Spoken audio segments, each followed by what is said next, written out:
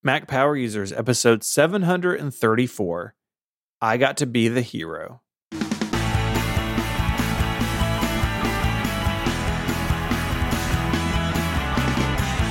Hello and welcome back to Mac Power Users. My name is Stephen Hackett. I'm joined by my friend and yours, Mr. David Sparks. Hey, Stephen. How are you today? I am good. How are you? I love free-ranging shows, and feedback shows are just like that. We got a bunch of topics to talk about today. Lots of great listener feedback. We got a lot of stuff to talk about. Got a lot on my mind, Stephen. Good. Yeah. Well, there's it's why we have this venue.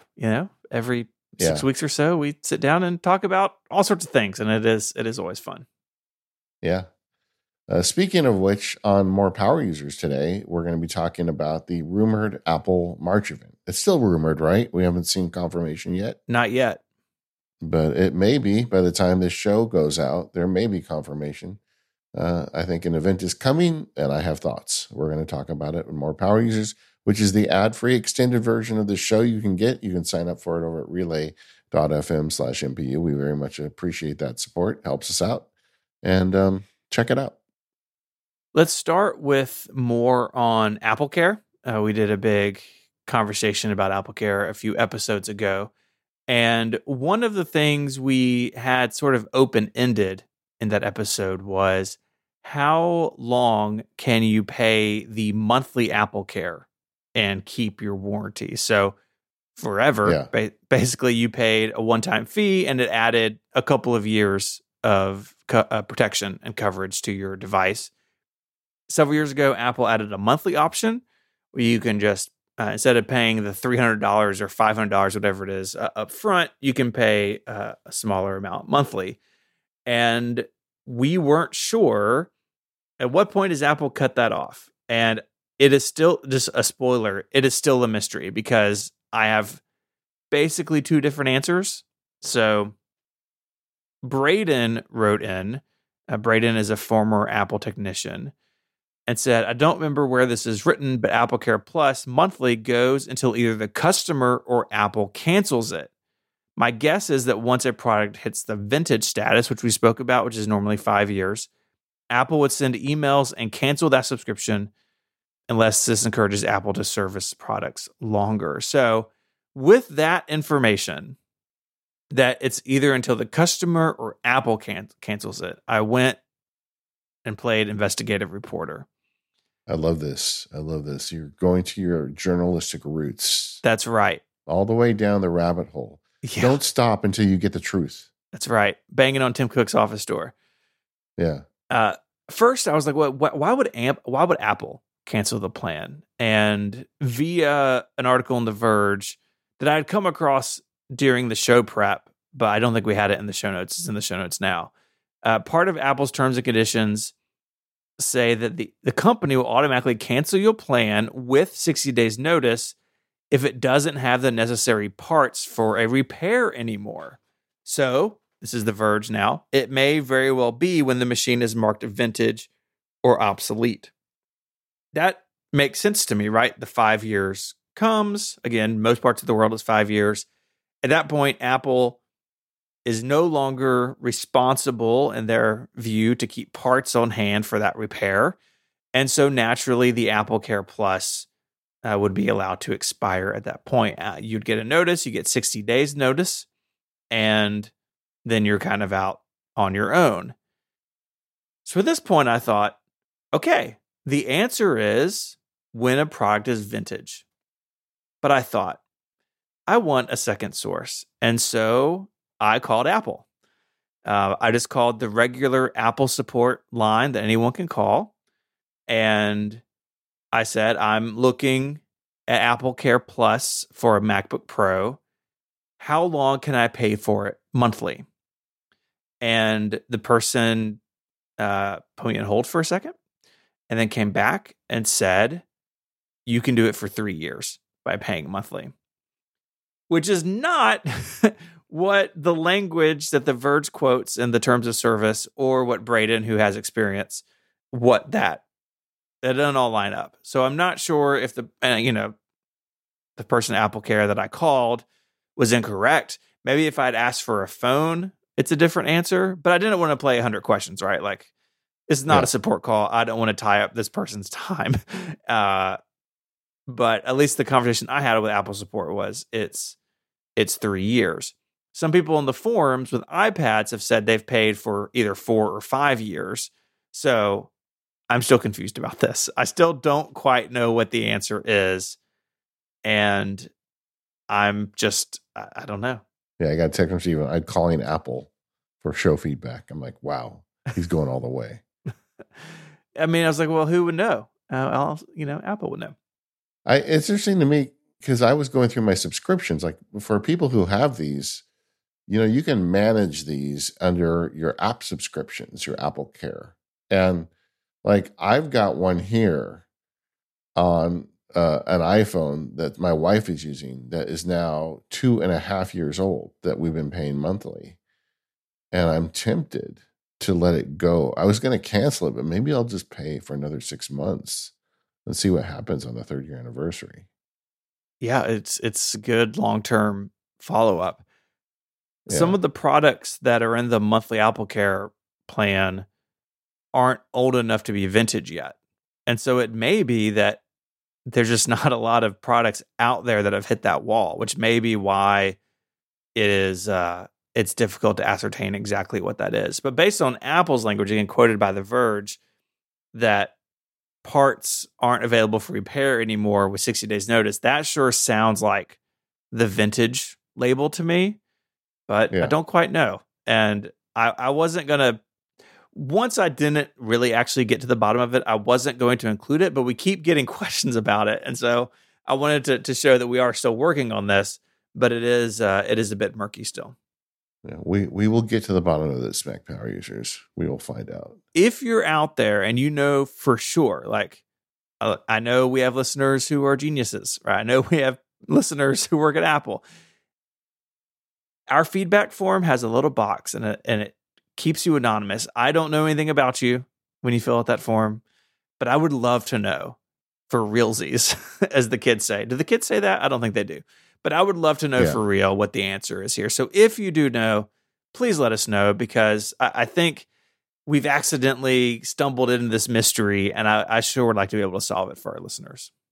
Another piece of feedback on this is we didn't talk about other warranties. There are other companies you can buy warranties from on your technology. Some of them are merchants, Costco, Best Buy, etc.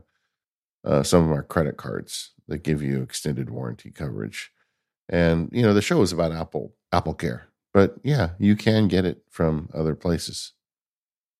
Yeah, I think that the best thing I would say here is just do your due diligence. A lot of these that I looked at, so I looked at Costco, Best Buy, and a couple credit card offers, just things I found online. And most of them are just covering manufacturing defects. They may not include damage protection, which Apple Care Plus does. You're still going to pay a fee, right? If you break your screen on your phone with Apple Care Plus, there's still a fee. Trust me, I know better than anyone. But that may not be the situation if you look at one of these third-party options. So really what I would say is just because something is cheaper than Apple Care doesn't mean it's a better deal than Apple Care. So do your homework, do some research there.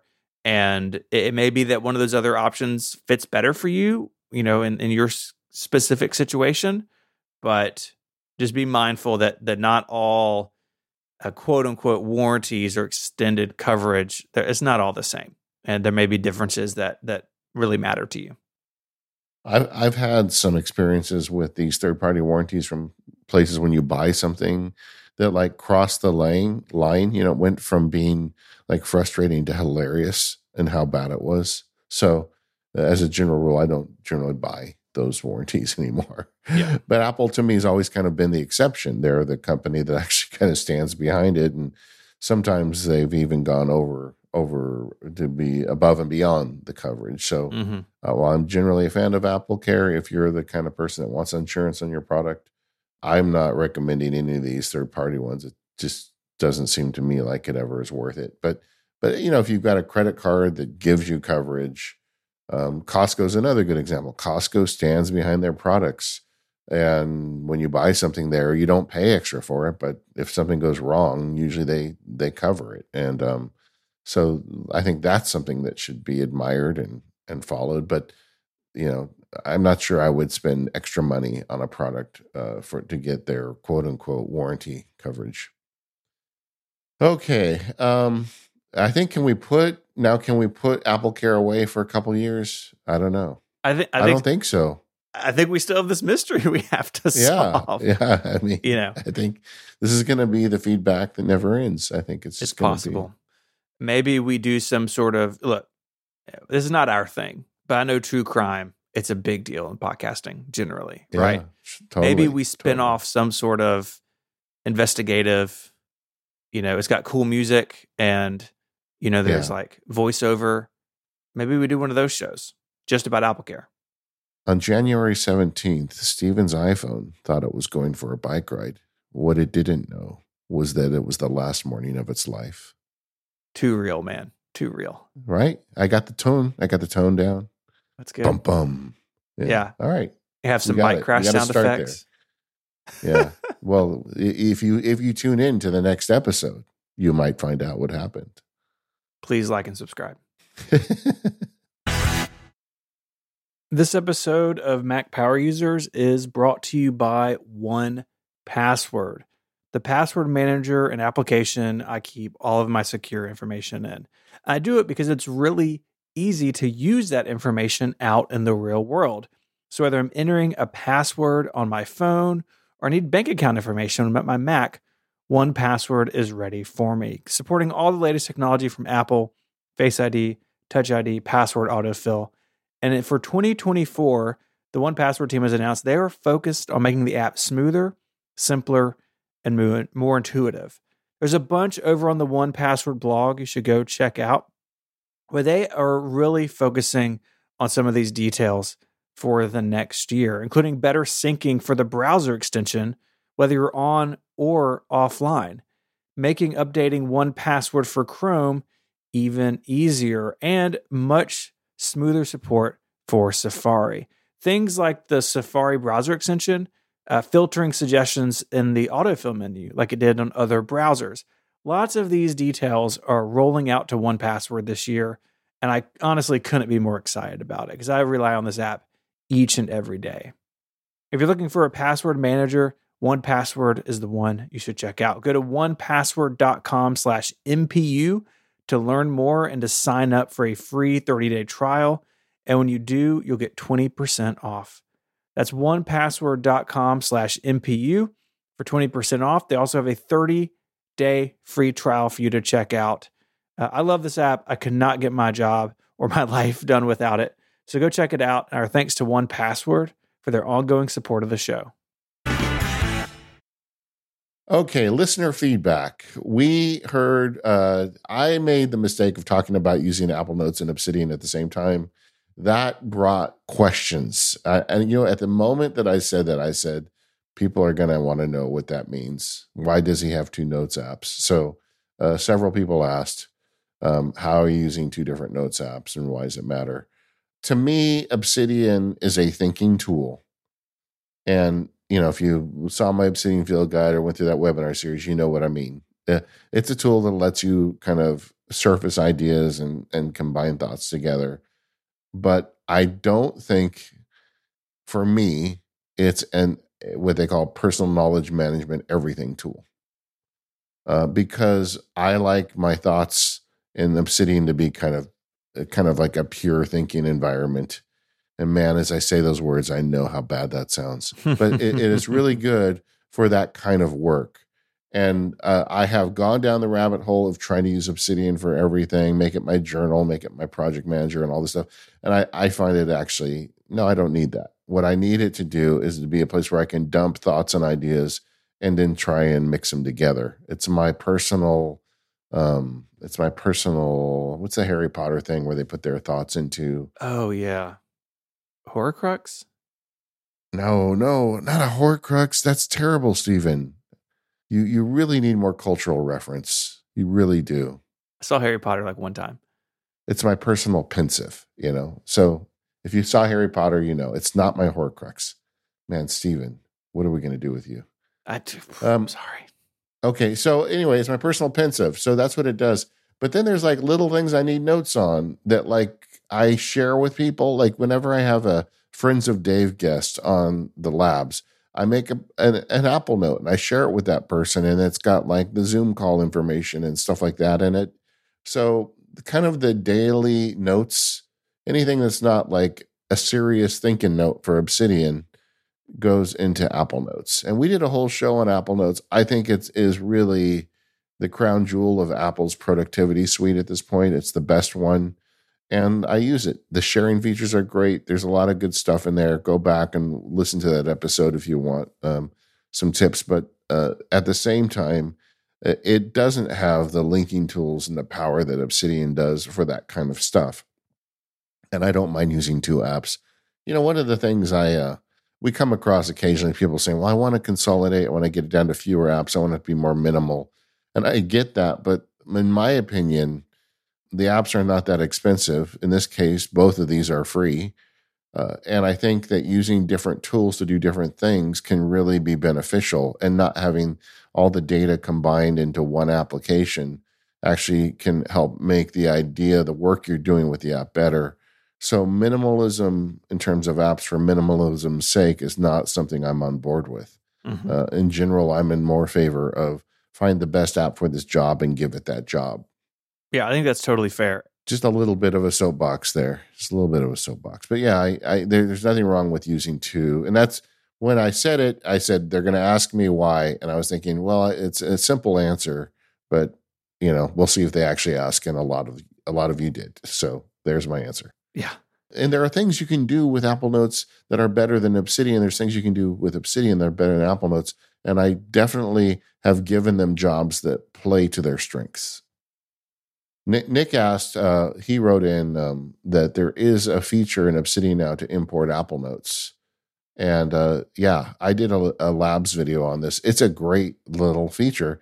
What the Obsidian team did was they reverse engineered the Apple Notes database format, because Apple Notes is a database, whereas Obsidian is a folder full of text files. And so I would recommend, if you have Obsidian, that you go ahead and download. It's a plugin made by the Obsidian developers. I ran it against my, 800-ish notes database, and it worked perfectly. And it pulled everything out, and it made a backup of everything into plain text files of all my Apple Notes. I would say that this is a real credible way to do an Apple Notes backup if you want. Yeah, that's really cool. And if you're moving into Obsidian, you're like, I want everything there. Well, you can do it with this plugin, but I think it's also a backup schema for your Apple Notes database. Just download the free Obsidian, put this plugin in, and then you can make a text backup. I did it as a test, then I deleted most of it. I don't want most of this in my Obsidian database, and I'm comfortable with the backups I'm doing of Apple Notes as is, but if you want it, there it is, and you're good. We have a question from listener Steve that it needs a little... I love this question. Oh, I know you do. Little backstory. So Steve wrote, David, I'm a huge fan of your stuff. A lot of my workflow in my cancer research work uses tools I first heard about from you. That's pretty awesome. Whenever I hear people using stuff we talk about to like send spaceships up or to cure cancer, it's like, damn, we do more than goof off here and talk about Apple stuff. That's right. I like that. Yeah. Me too. So Steve was listening to Mac Power User 729 and goes on, I was replacing the faucet in my bathroom sink. I spent 2 hours trying to remove those plastic nuts holding the faucet in place. Extremely frustrating. I'm listening to MPU and hear you tell me about the basin wrench. Not too late because I have 2 more faucet replacements to do. Thank you, David. So you're welcome. Answered You're welcome. The exact thing. This guy's struggling, he's a cancer researcher, smart person, right? Struggling with this plumbing issue. You mentioned this tool. It's exactly what he needs. He goes and gets it, and you've improved his life. Now, Stephen, if you're listening, because one of the questions is Sparky all powerful? The answer to that is yes. And wow. Stephen, if you're listening, I want you to get out Apple Notes or Obsidian, one of those. And I want you to write a new note and just write down the word sump pump and check that in 2 months. That's all I'm going to say. Wow. Sump pump. You're just putting it out there. Yeah. It's there. It's there for you, Steven. You'll know when you need it. Yeah. That's all I'm saying. If you hear water in your basement, you know Sparks was there. Yeah, there you go. I didn't know I'd ever become an expert plumber. That's the thing I'm worse at. I can rewire electricity. I can build a cabinet. Boy, tell me to fix plumbing, I'm in trouble. But you do need a basin wrench. Everybody needs one. Plumbing is surprisingly complicated. You would think it's just putting pipes together in gravity. It is not. There's a lot of stuff. Yeah. Okay. Listener Janet wrote in, why do all podcasters hate Apple Magic Mouse so much? And she wrote me a note. It was very funny because she's like, I listen to you guys, I listen to the other guys, and you guys are all dumping on my Magic Mouse. I love my Magic Mouse. And I thought, you know what? She's kind of right. Podcasters do seem to dump on the Apple Magic Mouse. My feelings on the Magic Mouse are complicated. It is definitely very low profile, so it's not particularly ergonomic. And when you charge it, it's like a beached whale. You have to put it on its side. A very, very tiny, thin, and low-profile beached whale, but nevertheless a beached whale. But, you know, the joke is when she wrote me this email, I was using my Apple Magic Mouse. I'm using it today. I actually can't make up my mind. I have a Logitech, and I have this Apple Magic Mouse, and like I go through phases where I'll use the Magic Mouse for a couple months. And the things I like about it, so let's talk about the stuff that's good at. The touch surface is one of a kind. Nobody else makes a mouse that has this cool touch surface. Scrolling on it, in my opinion, is unmatched. It is way cooler and easier to scroll using this touch surface than it is to use a wheel, in my opinion. And if you have better touch tool, you can make it really dance. But, you know, the downside is it's so tiny. And then sometimes it just acts weird. Like I don't know if anybody's listening that's also a Grammarly subscriber. On the Grammarly website, the Magic Mouse just doesn't seem to work right. Like I try to get it to click and it doesn't. I have to actually use the trackpad when I do Grammarly grammar checking. It's just like super sensitive.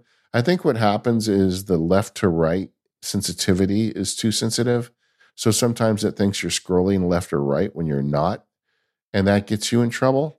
I actually found a terminal script to try and turn off side to side scrolling, and it didn't work. But I don't know. I do have weird issues with the Magic Mouse on occasion, but just in general, the fact that I don't need a little dongle, it always works. And generally, the scrolling so nice is I'll use it and then I'll get frustrated and then I'll pull out of my bin my Logitech and I'll use that for a while. So I am still on the fence a bit on the mouse situation. What about you, Steven? I actually just had a change in my mouse situation. I've been using a Logitech MX Performance forever. In fact, longtime listeners will know I had like a backup on the shelf, and I had to switch to my backup, I don't know, 6 months ago or something. The one I was using finally died. And they all die the same way, where they just slowly lose connection to your computer and you restart or you replug the dongle and then eventually it never connects again. And I was like, well, this isn't like, I can't be John Siracusa buying mice on eBay. Like I gotta find something that works. And so I tried the MX Master again, which I tried previously. I didn't love the shape in my hand, but I was like, this is the one that's popular. I know a lot of people use it all day, every day. And they have a new, relatively new model called the MX Master 3S. And the S is because the click is it's not silent, but it's much quieter than the previous Logitech mice. My performance was so loud that I had tapped the click on my Magic Trackpad, which is to the left of my keyboard, so I could click on things during podcasts because you hear my mouse all the time. So anyways, I've been using the MX Master 3S for quite a while, I guess, several months. And there was some sort of initial like discomfort getting used to the new shape, but now I'm really happy with it. It charges via USB-C, which is awesome. I was already using a Logitech, so like I was used to the dongle life. My trick is I have the dongle plugged in to the back of my studio display. It's a USB-A dongle, so I have Apple's little short USB-C to USB-A little adapter, and Yeah. it means it's like 8 inches away from the mouse or something. It tracks really nicely. It's quiet. The battery life is incredible.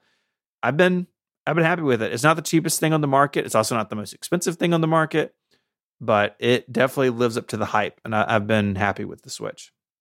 So I bought the MX Master 3S because you told me about it, and that's the one in my bin. My mistake was I bought the white one, and it gets dirty. Yeah. And I hate that. I hate that. And I did I've been the- I trying did to find black. ways to clean it.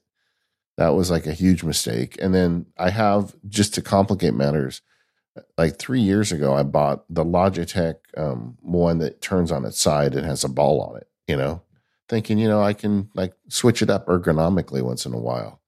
And it's kind of nice having a mouse that doesn't move. You just reach over and it's always there. So I move between all three of them. I am multilingual. I can use any one of them effectively, but they all have little things about them that I don't like. Like the thing with Grammarly and the Magic Mouse, I don't understand. I think it's the side scroll that causes that. But so I'll probably get one of the Logitechs out in a couple weeks and use that for a month or two. But I do understand what Janet's saying. It seems like everybody talks bad on the Apple Magic Mouse, and there is actually quite a bit you can do with it, and that's cool. One of the things is I think a lot of podcasters, Janet, do the dual input thing where you get a trackpad on the left and a mouse on the right. Steven does it. I do it. Most of the nerds I know do it, and as a result, you get a lot of those Magic Mouse features on the trackpad. Mm-hmm. So that makes it easier to move to a different mouse. Exactly. And that's exactly what my Magic Trackpad is for. It's for doing a bunch of gestures to get around macOS and particularly Logic when I'm editing. It's not my primary input by any means, but the Magic Mouse doesn't work for me for the reasons you outlined. It's too small. That's really the big thing. It's just too small and too low to the ground. And so you kind of get the best of both worlds. People come in my office sometimes like, what are you doing? It's like you have a trackpad and a mouse, but I promise it works.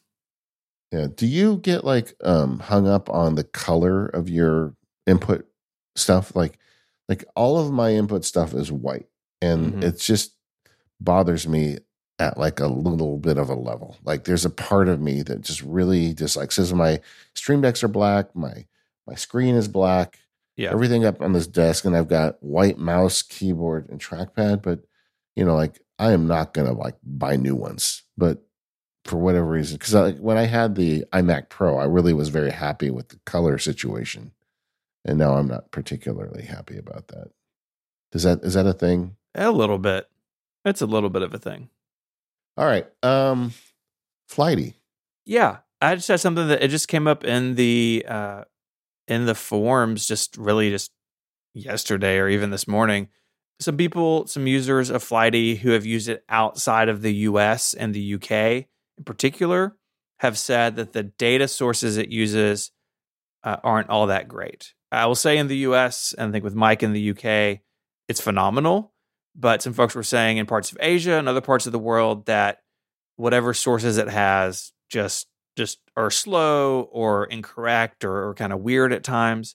So it's another thing. Your mileage may vary. If you're interested in this and you live in one of those parts of the world, check. They do have a free trial, I believe, in their in-app purchase system. So it may not be the best answer around the world. This may be something a little bit like weather apps where maybe Apple weather is really good where you are, but really bad where somebody else is. Sometimes these things aren't global in or not equally good globally through that lens. So something to think about. But I wanted to pass that along since people were discussing it. Yeah, it's just like me and Apple Maps. I've always been a general fan of Apple Maps, but I live in California, which is the same place Apple is headquartered. So I feel like we get the best data here. Mm-hmm. Apple Maps is pretty good here. Like we've got the new data and everything all across the U.S. But I will say it is noticeably better when I'm in Cupertino or the Bay Area for work, right? It's like, oh gosh, look at all these features Apple Maps has that they didn't build out here in Memphis, at least not yet. Yeah. I am about to sign up for Flighty because I'm starting my 6 months of travel. I have, for whatever reason, a lot of trips, and I'm doing it. It's on my list from our last episode. Marcus wrote in, I recently got a new bring your own device job, and I'm nervous about mixing work and personal files on one device. How do you guys do it? David, how did you do it as a lawyer? So bring your own device job, if you've never heard the term, it means that you get to bring your Mac to work. And the problem with that is you're probably plugging into your work data, but you've also got your personal data. And the IT departments don't like that sometimes because they don't want you mixing them. And sometimes you don't like it because you don't want your data mixing with your work data. Mm-hmm. But it is a thing that a lot of people do. And I don't think it necessarily is a negative thing. I think it can work. I think it can too. I know that Marcus was looking for like some specific advice, and I think that's really dependent on the policies at your employer and what they do or don't allow.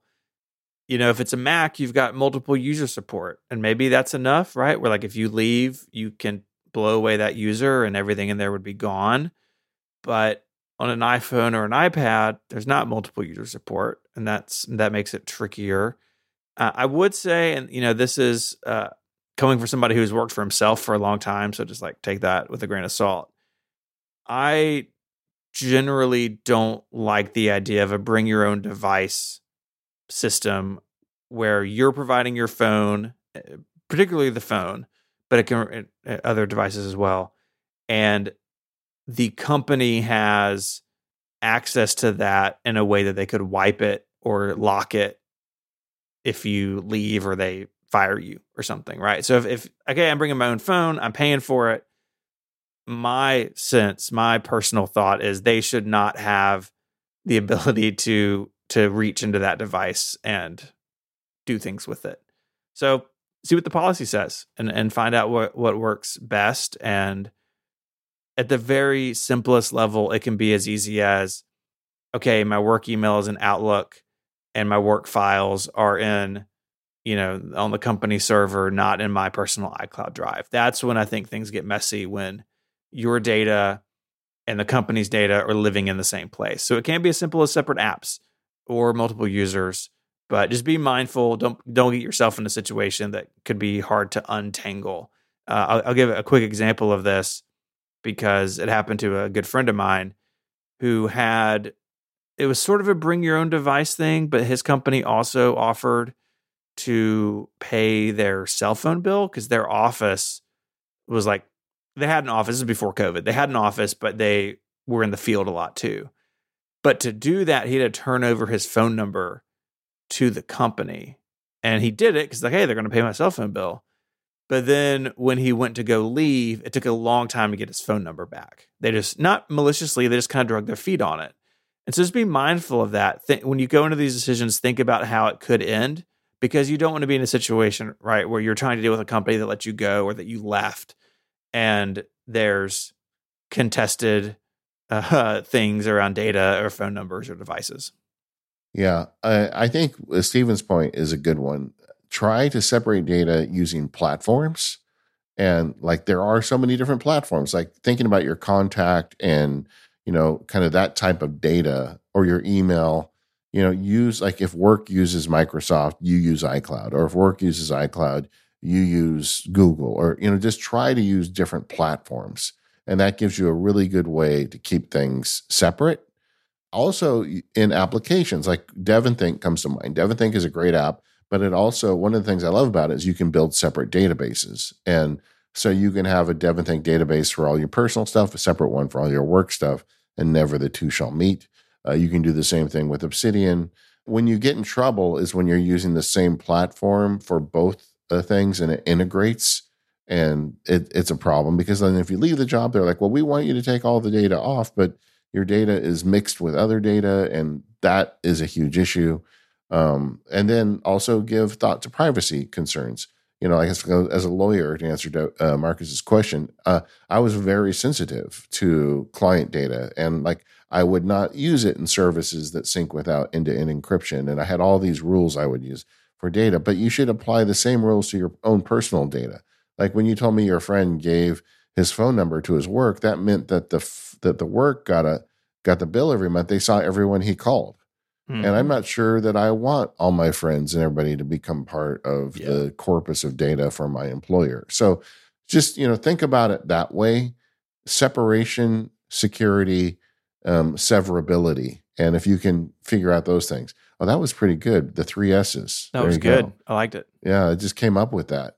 But I think that's the kind of concerns you should have. How do I keep it segregated while I'm there? How do I take my stuff when I leave, and how do I give them their stuff when I leave? And then you'll be okay. But I don't think it's the end of the world to do this. But just be careful with it. And my favorite question of the month from Fernando, and this was literally a 1-sentence email. He just used the subject line. I love that. Are you nerds still using your 3D printers? And from Fernando. Wow. Okay. It felt a little judgmental, Fernando, to be honest with you, but the answer is this nerd is still using his 3D printer. How about you, Steven? Yeah, I definitely am. Yeah. I'm still working on my Gridfinity projects. I've also been playing with some cable routing solutions, not for my main desk, but for the desk where my streaming PC is. There's just so much stuff over there. Like, it's a tower with an external display. There's audio. There's 3 cameras going into capture cards. Like, it's just a lot of stuff. And so I've been looking at some things I can do to help tidy that up. I mean, obviously you can use, Velcro ties or whatever, but there are also some options for cable channel routing and some other things that I'm very early in that, but that's kind of my next big project, I think. I need to see pictures of this, Steven. I want to see. I will get some. It's mostly collecting links so far, but as soon as I get something done, I'll report back. My cable management, I tell you, I really just did the cable management equivalent of buying stretch pants. I got it's like a shelf channel that you screw to the other side of your desk, and it's big. It's 2-3 inches wide, 2-3 inches high. And I just stuff all the cables in there. It's so embarrassing. If you saw it, you'd be like, what has he done? But I just gave up. I got my stretch pants. I stuff all the cables in there. When I need to change one, I pull them out, change what I need, I stuff them all back in. It looks nice and tidy, but it is chaos inside that channel. I got a little bit of that going on. I won't lie. Yeah. Okay. My 3D printing, Gridfinity, always and forever Gridfinity. That is the best reason to get a 3D printer in my mind. I love Gridfinity. I just did a Gridfinity to my saxophone drawer.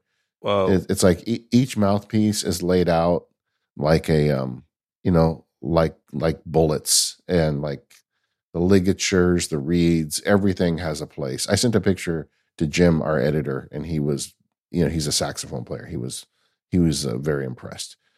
And then he started criticizing my gear, telling me what I got good, that's bad. But, Jim would know. He's a much better player than I am. We need to get Jim a 3D printer. Come on, Jim. Yeah, come on, Jim. Join us. My wife had an interesting work problem. My wife, one of her jobs is she produces the maps if you go to Disneyland. The thing you get when you walk in the gate, but she's got different production ones she's working on and future ones, and people are always coming by her desk. They want to see it because, anytime they change something, the map's got to change. So she's got all of these in production anytime. But so she needed a way on her desk to have each one in each stage of production. So when she could talk to people about them, she could easily get it. So I made her some Disneyland map-sized bins for her desk. That's and cool. I got to be the hero for my wife for a day, which came out really great. I love that. I did my own design recently. I have the Wave XLR device for audio input, and I have the Stream Deck. And they're next to each other, taking up a lot of real estate on my desk. So I made a very basic shelf. It looks like the letter C, but the lower leg of the C, a very square C, 3 lines, the lower leg goes out further than the upper leg. And as a result, then I can set the bottom Stream Deck on it as a base, and then I can put the Wave XLR on top of it. And it looks great. And I designed it in about 5 minutes and printed it up. And now the problem is solved. What else have I made a clock. I sent Steven a picture of that one. Yeah, that's really cool. It was a very fancy build, the fanciest one I've ever done. And I'm not sure if I want to make clocks out of plastic. I would rather make them out of wood. But I did it, and it was fun. And then my nephew came over, little man, who is very interested in Spider-Man, and he was bored silly. You know how it is when you would go to your older relatives' houses. And I said, how would you like to make a Spider-Man? And he said, I would like that very much. So him and I went online. We picked one out. We loaded up the red filament. And that little guy sat in front of that 3D printer for an hour and watched it build layer by layer. He was transfixed by it. And now Uncle Dave has the cool house where you go and you get your own Spider-Man. So that was pretty cool. That is cool. This episode of the Mac Power Users is brought to you by Squarespace. Save 10% off your first purchase of a website or domain using code MPU at squarespace.com/MPU. There's a lot of reasons why you might need a presence on the internet, but there's only one place to go to get started, in my opinion, and that's Squarespace. With Squarespace, you can stand out with a beautiful website, engage with your audience, and sell anything, your products, services, and even the content you create. Squarespace has got everything you need all in one place. When you start thinking about building a website, you probably think it's difficult and hard to make something that looks good. Well, that's one of the nice things about Squarespace is they make it super easy. They've got the Fluid Engine, which is their next generation website design system. And with that, you can unlock your creativity and more easily than ever before put together a simple or complex website that does exactly what you need. You start with their templates. Their templates are best in class. You can customize every detail, and they have a reimagined drag and drop technology for desktop or mobile. So you can build a website anywhere to do just about anything. And you can stretch your imagination online with the Fluid Engine because it's built in and ready to go with every new Squarespace site. A lot of times getting started with a website is difficult because you don't know where you're going to get your content or how you're going to keep the images up and all that. Well, Squarespace has figured that all out with their asset library. You can upload, organize, and access all of your content from one place. So there's no more scrambling to find the right content. You can manage all of your files from one central hub and use them across the platform. And if you want to know how you're doing with analytics, that's built in too. You can learn where your site visits and sales are coming from and analyze which channels are most effective. With Squarespace, you can improve your website and build a marketing strategy based on your top keywords or most popular products and content. I'm currently personally involved with 3 separate Squarespace websites. I've recommended the service to a lot of friends and family over the years, and I've never had that go wrong. And that's because Squarespace makes it really easy to make a beautiful website, and they've really evolved the platform over the years. So whatever tools that you need to use on your new website, they've probably already got it built in. So for one low monthly fee, you've got your internet presence, you've got the ability to create it, you've got the ability to modify it, and that makes people really happy. If you need a website, you should be checking out Squarespace. To do so, go over to squarespace.com/MPU for a free trial. And when you're ready to launch, go to squarespace.com/MPU and use the code MPU to save 10% off your first purchase of a website or domain. Once again, squarespace.com/MPU and code MPU when you decide to sign up to get that 10% off your first purchase and to show your support for the Mac Power Users. Our thanks to Squarespace for their support of the Mac Power Users and all of Relay FM. Time for our Vision Pro check-in. And I wanted to start with some apps that we have found to be useful or fun. I've got one that I have to do this one first. It is called Blackbox, and I don't even really know how I don't know how to describe it. It's not a game. It's not a game. It's like an experience. It is by far the most impressive use of AR on this device, so where things interact with your hands or their real environment. You fire this thing up, you get a bunch of bubbles floating around you that look incredible. Some of them have little puzzles inside of them or things you have to figure out. And it is also one of those apps where you're not sitting on the couch, like you're kind of standing up in the middle of the room and using it and like waving your arms around. But it's awesome. It may be the first app that like really I feel like pushes what this thing can do in an interesting way beyond ideas that kind of originated on iPad OS? I haven't done it yet. Black Box. I've downloaded it. I haven't opened it. I've heard so many people rave about it like you. I just want to wait until I've got time to really just like kind of dig into this app, but I haven't done it yet, but I've downloaded it. Yeah, it's really cool. Juno's on your list too. And I second the nomination. I mean, it's a YouTube app. I mean, why on earth didn't YouTube make an app for it? Well, I don't know. Corporate politics, yada, yada. But Juno is perfectly satisfactory to me. I've used that several times. Yeah, it's great. It's by Christian Selig, who did the Apollo Reddit app. So it has lots of polish, lots of nice little details. You sign in with your account, and it's a YouTube client. Like it is all the YouTube stuff.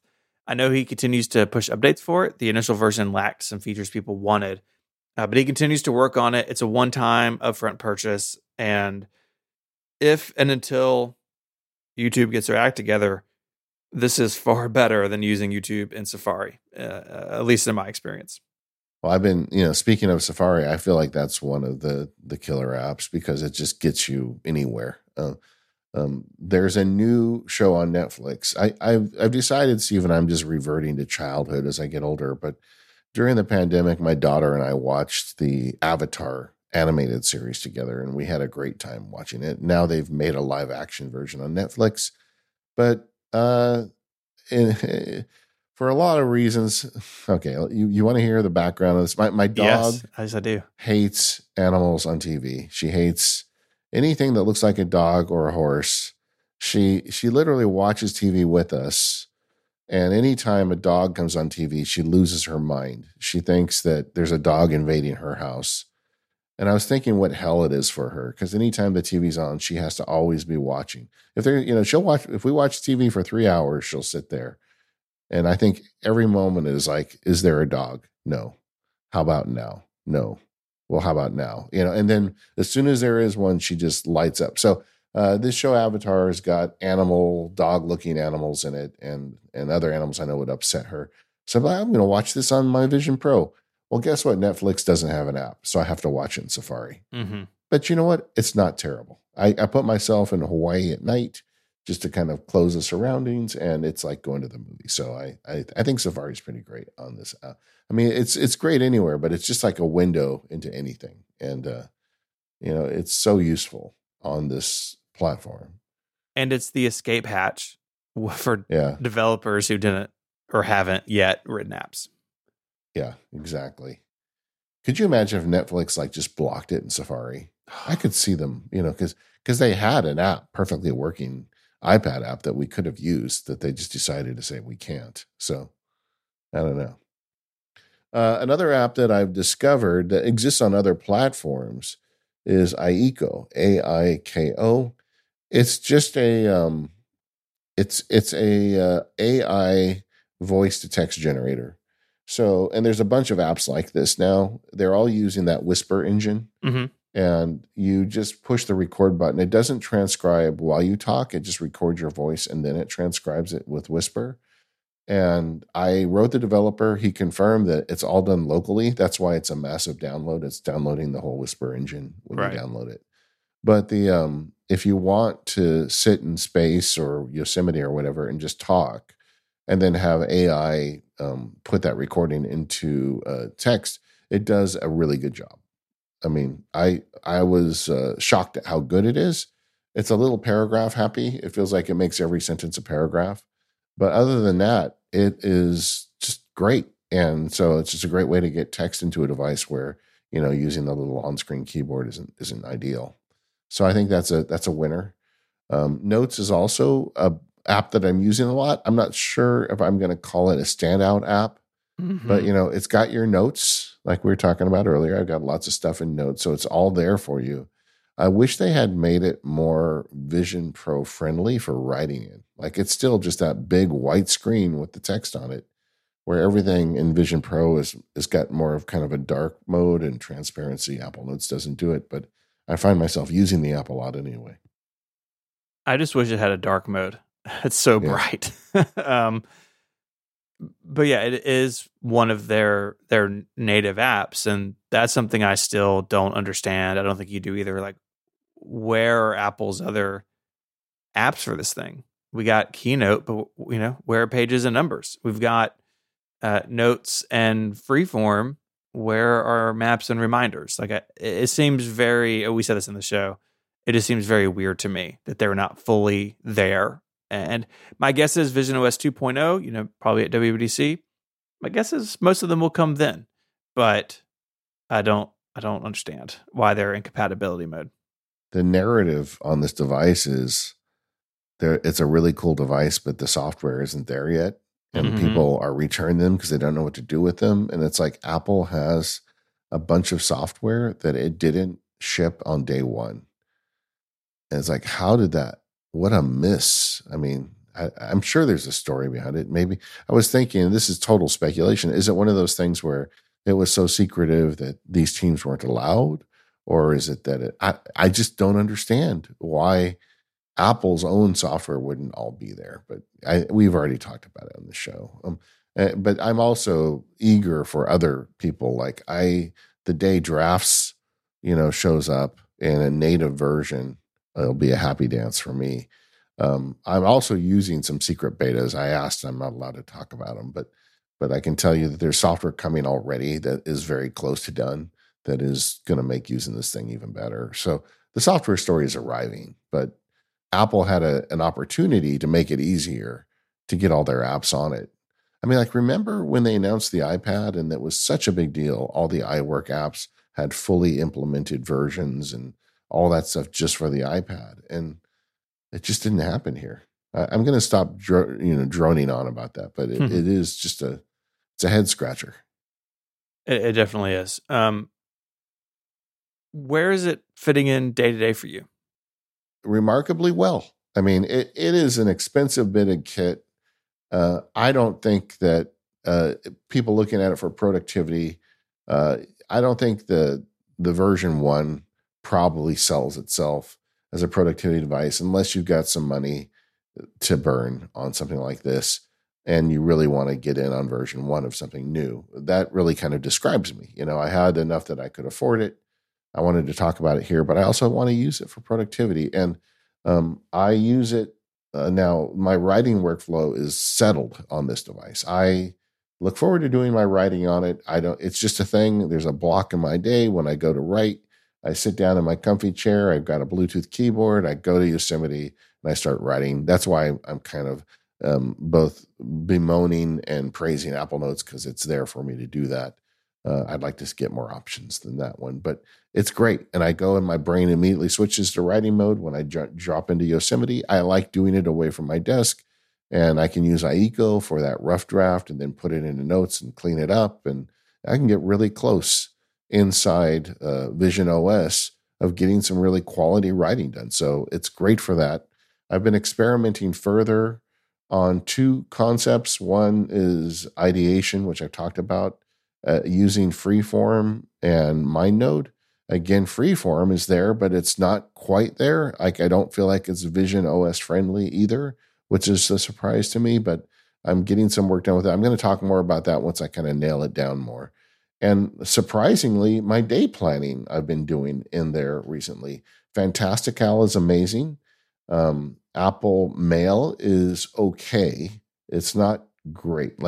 Just like silly things like keyboard shortcuts aren't working that work on every other device and things like that. But I can process mail, plan my day, work through my tasks. I can do stuff like that in there in the morning, which is something that I have historically done on an iPad. And that's kind of the light bulb moment for you. If it's something that you could do on an iPad, you can do it in Vision OS, but you get more windows and it's more immersive and in some ways superior and in some ways worse.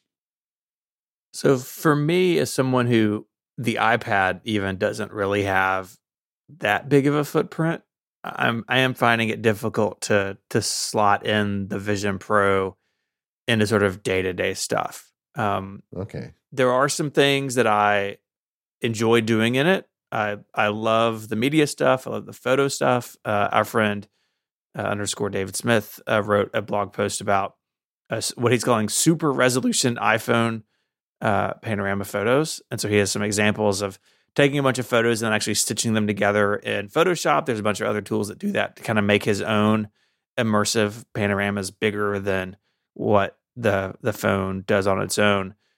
All that stuff's awesome, but I just can't shake the fact that like when it's time for me to do work, I want to sit down at my Mac more than anything else. I do have some travel coming up, and I think on at least they're just short-term trips, and I think on at least one of them, I'm going to take it and kind of see what is it like on the road. Both trips were driving; they're not flying, so I don't have to worry about like putting this giant thing in my backpack going through security. And I think part of it too for me is that even with the media stuff, I can't get over the hang up of wearing it around the family because I feel so isolated in it. And that means that for the most part, it's staying out in the office, and I don't do media stuff out here. Like, this is where I work. I don't, say that Mary's got some girlfriends over and they're hanging out and I'm home. Sometimes I use those evenings as an excuse to work late, but if I'm just going to like read a book or watch a movie, I'll do it on the iPad in our bedroom, right? To let them have the kitchen or the living room, whatever they're doing. And for that, I could bring it in, but I don't know. I'm keeping it. And I think it's super interesting as a computing platform. Like all the work stuff is really compelling in terms of talking about it and learning about it. But when it comes to like Steven as an individual, that's where it hasn't quite found its footing yet. I think it will, but it hasn't yet. And I think maybe that's where a lot of those people who have returned them, I think the reports of being returned in mass are probably overblown.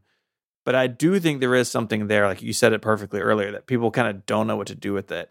And I'm a little bit there. There's some amazing experiences you can have in it. Again, like if you have one of these things and you haven't checked out Black Box, like I don't even know what you're doing. Like it's a $20 app. That's me. You spent $3,500 on a headset. Like you can afford the $20 app. But like where that is day to day, I just don't know. And maybe the hang up of like keeping it at work, but mostly wanting it for media stuff. Like maybe that I'll find a way through that, but I haven't quite yet. Well, see, I feel like I'm more comfortable with it than you are. Like I'm just using it for doing work stuff. Like the app, like there's an app I would love to see show up that I haven't heard anything about yet is Day One. Like I think doing journaling in there would be really fun. And another kind of modal type of work. I do think for productivity reasons, the best work to do in there is stuff like writing, journaling, like things where you can really drill in on something. Like I can do email in there, but I can do email much better on a Mac. So I don't think that the email processing is going to be something that I do inside Vision OS. But I do like the idea of having certain types of work that I can just put that on and use that on and trick my brain into like focusing on that when I go in there. And so I'm definitely already using it for work. In terms of around other people, I noticed a few nights ago, Daisy was watching a Hallmark movie. That's her favorite, consumption on TV. Like she likes nothing better than to sit down and, do something at the kitchen table and watch a Hallmark movie. And I've watched several of them with her. And they're always fun, and you know how they're going to end and all that. But I just really didn't want to watch another Hallmark movie. So I went in and I said, hey, I think I'm going to try out this new Avatar thing in the Vision OS. And she's like, cool, go for it. So I talked to her about it first because it was weird. But then I put it on, and it was perfectly natural for me to sit there and watch a movie or a show inside Vision OS with her in the room watching her show. And I had it open enough that I could see her. And if she asked me a question, I would answer it. And something I didn't ever expect to have me in the room with her watch one thing and me watch something else, and us have a conversation with me wearing that silly thing on my face. But it actually felt way more natural than I ever expected it to. I mean, if she had said, we need to talk about one of the kids or something, I mean, obviously I wouldn't have kept it on. But for us to sit there and consume our own media, but be in the same room at the same time, it really was fine, which kind of surprised me. I think so much of it is what the people around you think about it. Right? Like my wife Mary, she did the demo, which I think we talked about on the Yeah. show. She was impressed by it, but the computer covering your eyes thing is a big thing for her. And it is for me too, but her take on it definitely is a factor. And there was one evening, I think maybe the first weekend, I brought it inside because the kids wanted to see it, and I kind of let them all try it. Boy, the demo mode! We said it before. I'll say it again. Apple has to fix that in Vision OS 2. Yeah, it's so bad. But I was then using it on the couch, and the family was around, and one of my kids was like, "Hey, Dad, can you see me?" And I was like, "Oh, I hate that question. That makes me feel bad and weird." Yeah. And but I used it as like, "Hey, can you see my eyes?" And he said, "Yeah." I was like, "It's my youngest, who's 9." Yeah. I was like, "Well, if you can see my eyes, I can see you." But I already try to be sensitive about like them not seeing me on my phone, like when we're together, and I felt that all the time. I definitely don't want this to be something that is a point of friction there. So I think it is really dependent on the people you're around too. Well, I mean, and we're struggling now with an attention crisis because of the screen you put in your pocket. When this gets to its natural conclusion and it's just a pair of glasses and you can always have screen show up, it's going to be a massive problem. I'm not denying that. But that said, I do find uses for it, and I am a happy user, not just as a podcaster who wants to talk about it, but somebody who uses it to get work done. And I've been finding myself using it daily. I'll be curious in 6 months, will that still be the case? I suspect yes, as even more apps show up and more of these, productivity things that I want to do are capable of it. And I like getting out of behind my desk all day. I like working at my Mac. There's a lot of stuff I can only do at it, but there's some stuff I don't need to do at it. And I think getting my butt out of the chair can be interesting. I did something kind of fun the other day. I've got some nice comfy chairs in my backyard, and I just went in the backyard and sat back there and worked on it. I mean, nobody could see me, so that's kind of cool. But it's the first time I've experimented leaving the house with it on. And it was kind of fine, working out there. And I don't know. I'm not completely sure what all my feelings are about this new interface because it is such a change. And I do think that there are very negative consequences of people being able to check out like that with the natural kind of progression of this technology. But I know personally I'm finding uses for it that make sense for me. And I think that's really the goal for all of us is, don't be afraid of things like AI and visual, Vision OS.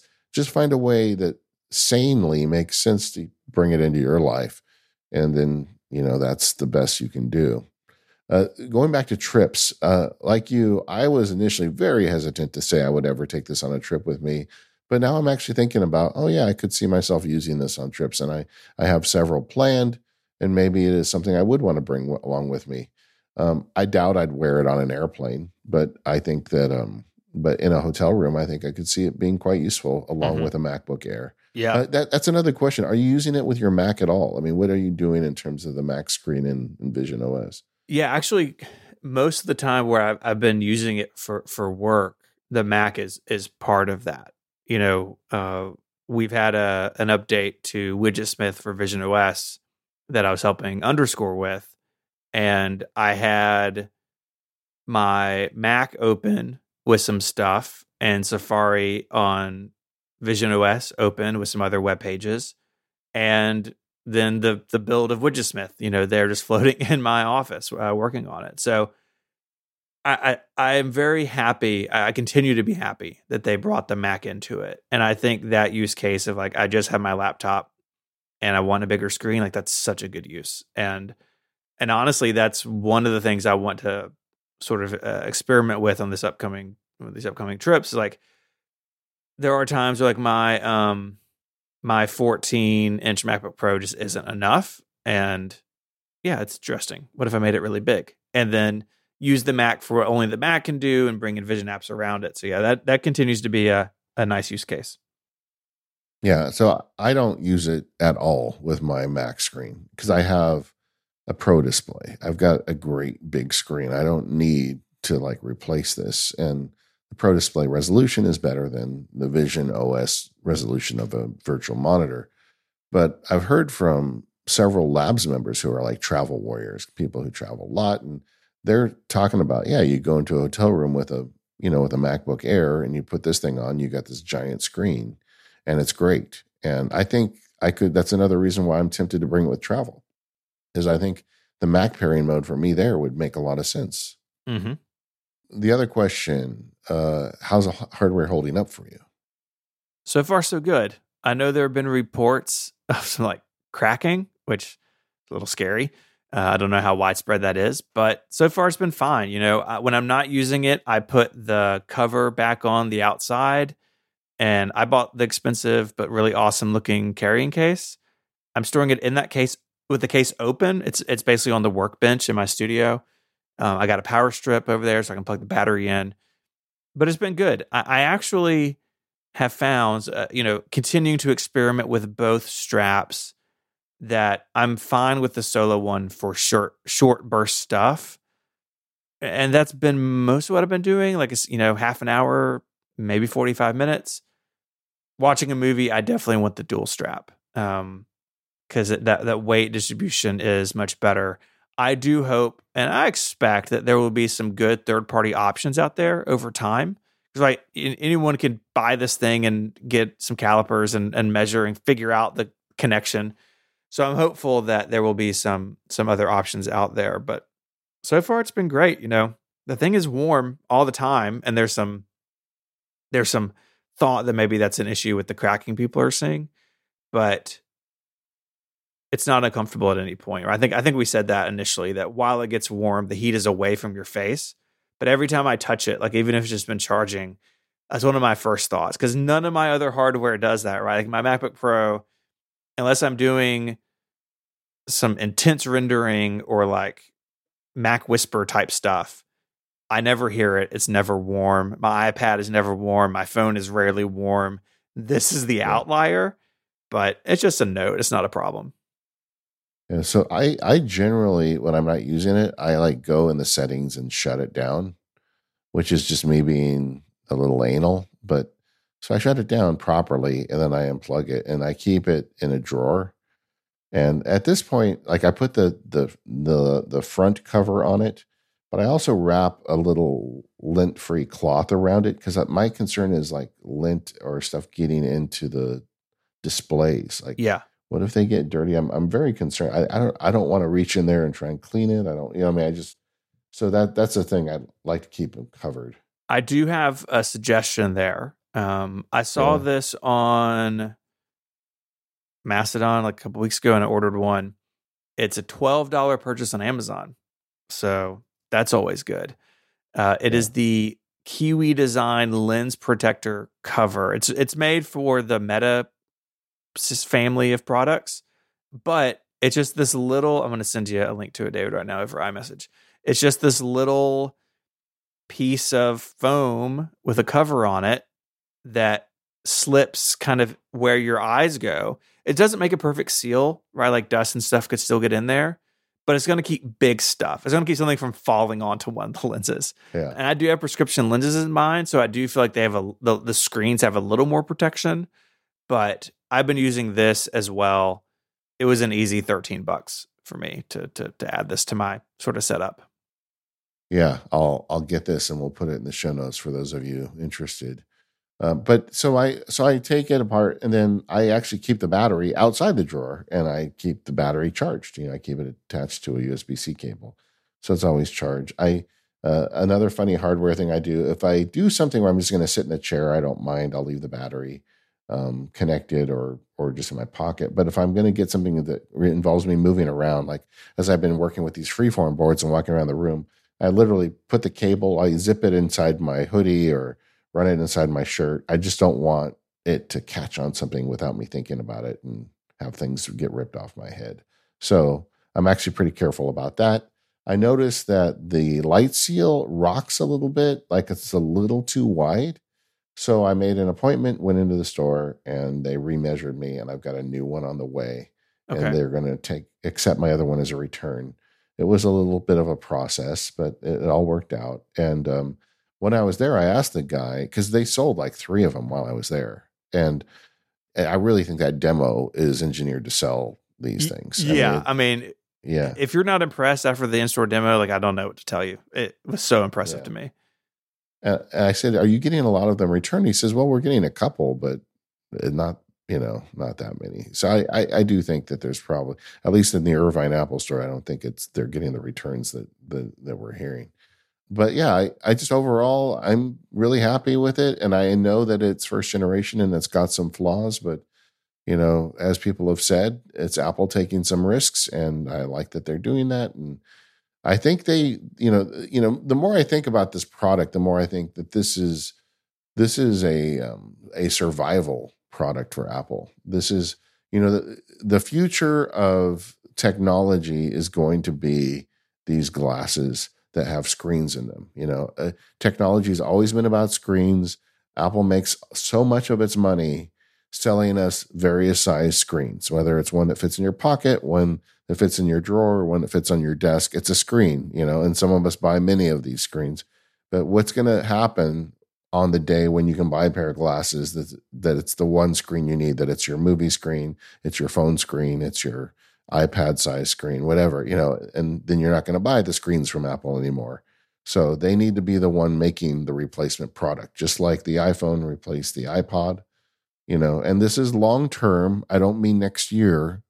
As Steven says, don't hear what I'm not saying, but I think on a timeline, we're going to get to a point where this stuff is so seamless that this is just going to be the thing you get. And if Apple doesn't make it, then Apple's in big trouble. This episode of MPU is brought to you by Parallels Desktop. Parallels Desktop lets Mac users level up their productivity and efficiency, especially when using programs designed for Windows. Look, we're all big fans of our Macs, but sometimes you might miss how Microsoft apps like Excel or PowerPoint work on a PC. Or maybe you need to use CAD software and it just doesn't work the same on Mac OS. Well, you can get the Windows version of those programs on your Mac and more with Parallels Desktop. It's quick and easy to install, and you can have it up and running in no time, which means you might even have some extra time to squeeze in playing some of your favorite PC games. So if you love everything about your Mac except that you can't fully use some key Windows software or play certain games, check out Parallels Desktop. Go now to parallels.com/MPU and use the code POWER15 for 15% off. And you can enjoy a zero-risk purchase because they offer a 30-day money-back guarantee. So go check it out, parallels.com/MPU, and 15% off with the code POWER15. The link, of course, is in the show notes. Our thanks to Parallels Desktop for the support of the show and Relay FM. Steven, stuff we're playing with. We have a very, what would you call this? It's like a singularity in stuff we're playing with segment. We both came up with the same products independently. We did.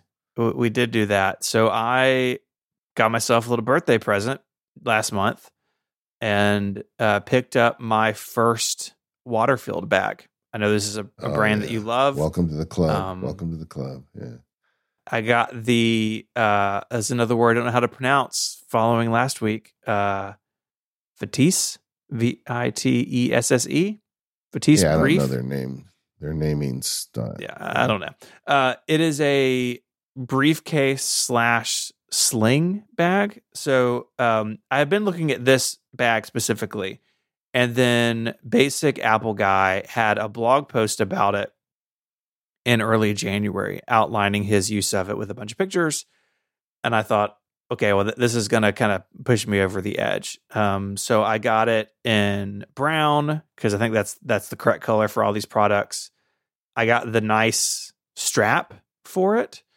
And this fits my 14-inch MacBook Pro perfectly. I did get their kind of neoprene sleeve to put the MacBook Pro in.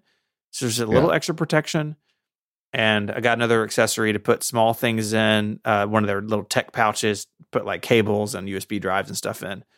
And so it's a little bit more modular.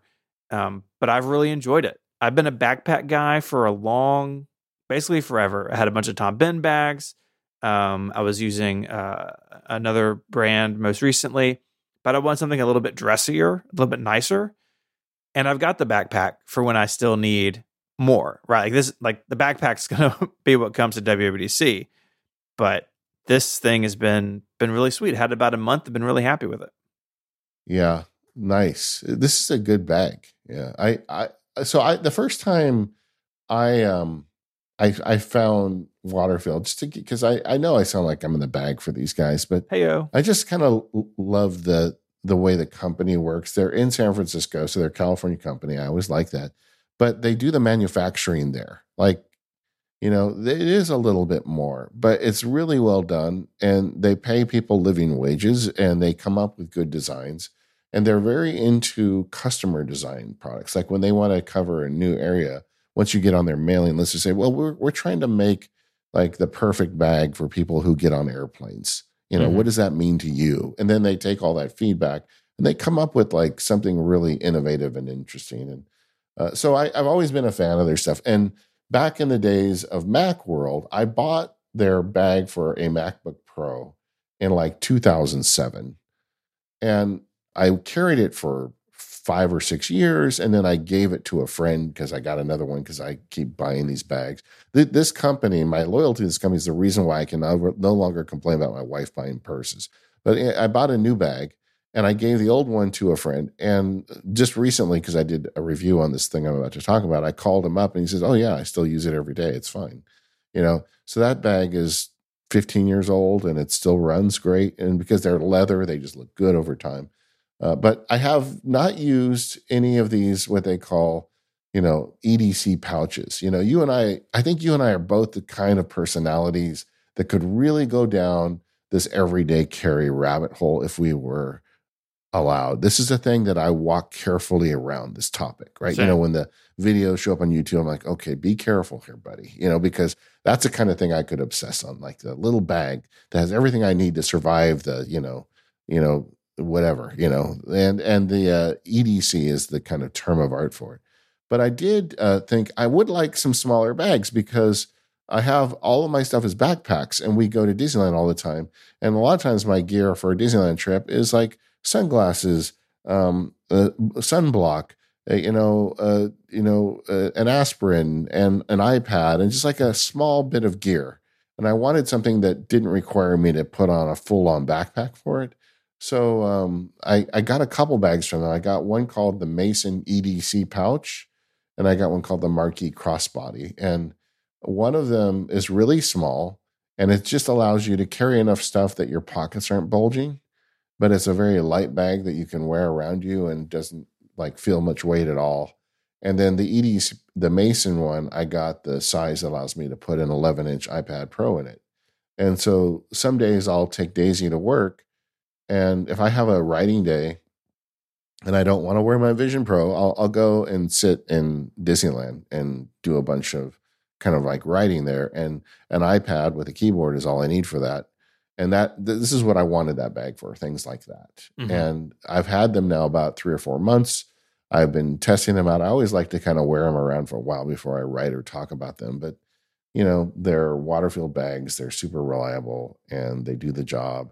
They've got like really cool buckles on them. The interior is always very visual. It's gold material so you can see the stuff.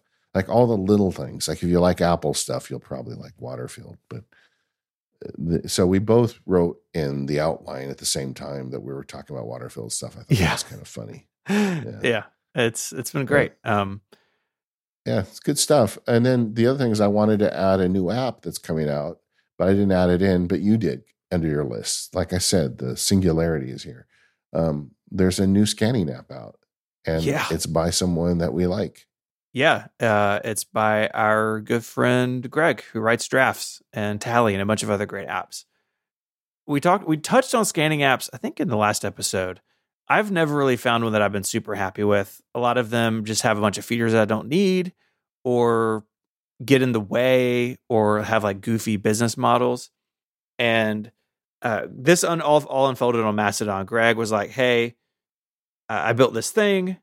And a bunch of us were like, you have to make this an app. Like he wanted a scanning app that you could save a PDF or an image and send it to a bunch of places. Sounds like drafts, right? Like the same idea, just with scans instead of text. And this is so good. So you open it, there's a big old scan document button, and you pick what kind of format you want. You pick the destination, so email, messages, file, or the share menu. That's the real genius of this, because then you can send it anywhere. And you scan it. There's an option to turn OCR on, and that's the app. The business model's also really simple. $4.99 a year or $19.99 for a lifetime. I bought lifetime because I think this is exactly the sort of app that we need. Yeah. Simple, straightforward. iPhone and iPad both. Works great. I've got a blog post that I'm working on. I'll put in the show notes. And I have this thing of like, this is the whole UI, and it's 3 screenshots. Like, it really is that simple. Yeah. And that's what we needed. Like, and I think that's why he made it. I think he went to scan a document and realized that like every scanning app out there wants you to like make a library and, store your scans in their app and do all this, and like we just needed an app where you can open it up, look at the water bill, push a button and have it saved. And then you're done scanning the water bill. And this is sorely needed. And when I heard Greg was making it, it's like, yeah, of course.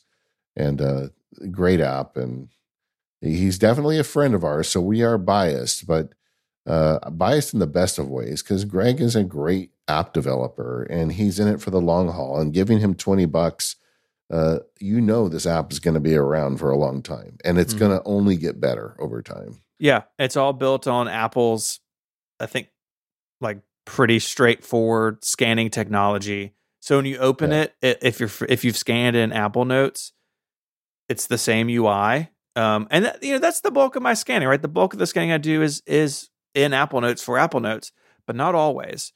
And yes, you can do this in the Files app, but anytime I go in there, I'm just sad that it's not Finder. Like, this is exactly what I wanted. And I'm so pleased that he wrote it. And it's really good. Really, really good. Good on you, Greg.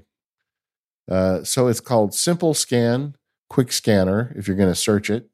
From Agile Tortoise, that's the developer, Greg Pierce, our friend at Drafts, and we'll put a link in the show notes. And if you have been struggling with this, let us know. Like one of the apps I recommended in the Paperless Field Guide, after the Paperless Field Guide published, they went nuts and turned it into like an $80 a year app. And like, I'm going to be updating that field guide primarily to remove that app, And it's going to be so easy to say, oh, well, pay $5 a year and you're good. Yeah, it's a no-brainer. And I think, if you've got a family member or somebody like, I recently, not recently, probably 6 months ago, like showed a family member that you could scan with their phone. It blew them away. But I had to go through the thing of like, well, you got to go to Apple Notes, you got to go to Files. And that's just a level of complexity. I think what most people will do is do this and send an email to themselves, like most normal people.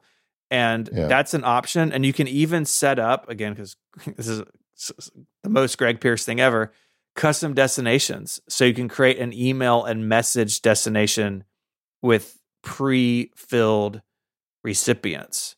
So you don't even have to fill out your own email address. Or like, say that you use this to scan receipts to send to your boss, right? As an expense report kind of thing. You could just have your boss's email in there and have it as a custom destination. Super smart. I'm sure he will add stuff to it, but where it is now already is very good. Yeah. I mean, it's clearly made by the guy who made Drafts, and for all the right reasons. All right. Well, I think that about does it. We're the Mac Power Users. Always fun doing these feedback episodes, Stephen, and kind of blowing out the cash. And we'll be back next week with the Mac Power Users. Thank you to our sponsors at 1Password, Squarespace, and Parallels. For you more Power User subscribers, stick around. We're going to talk about the hypothetical March event, and we'll see you next time.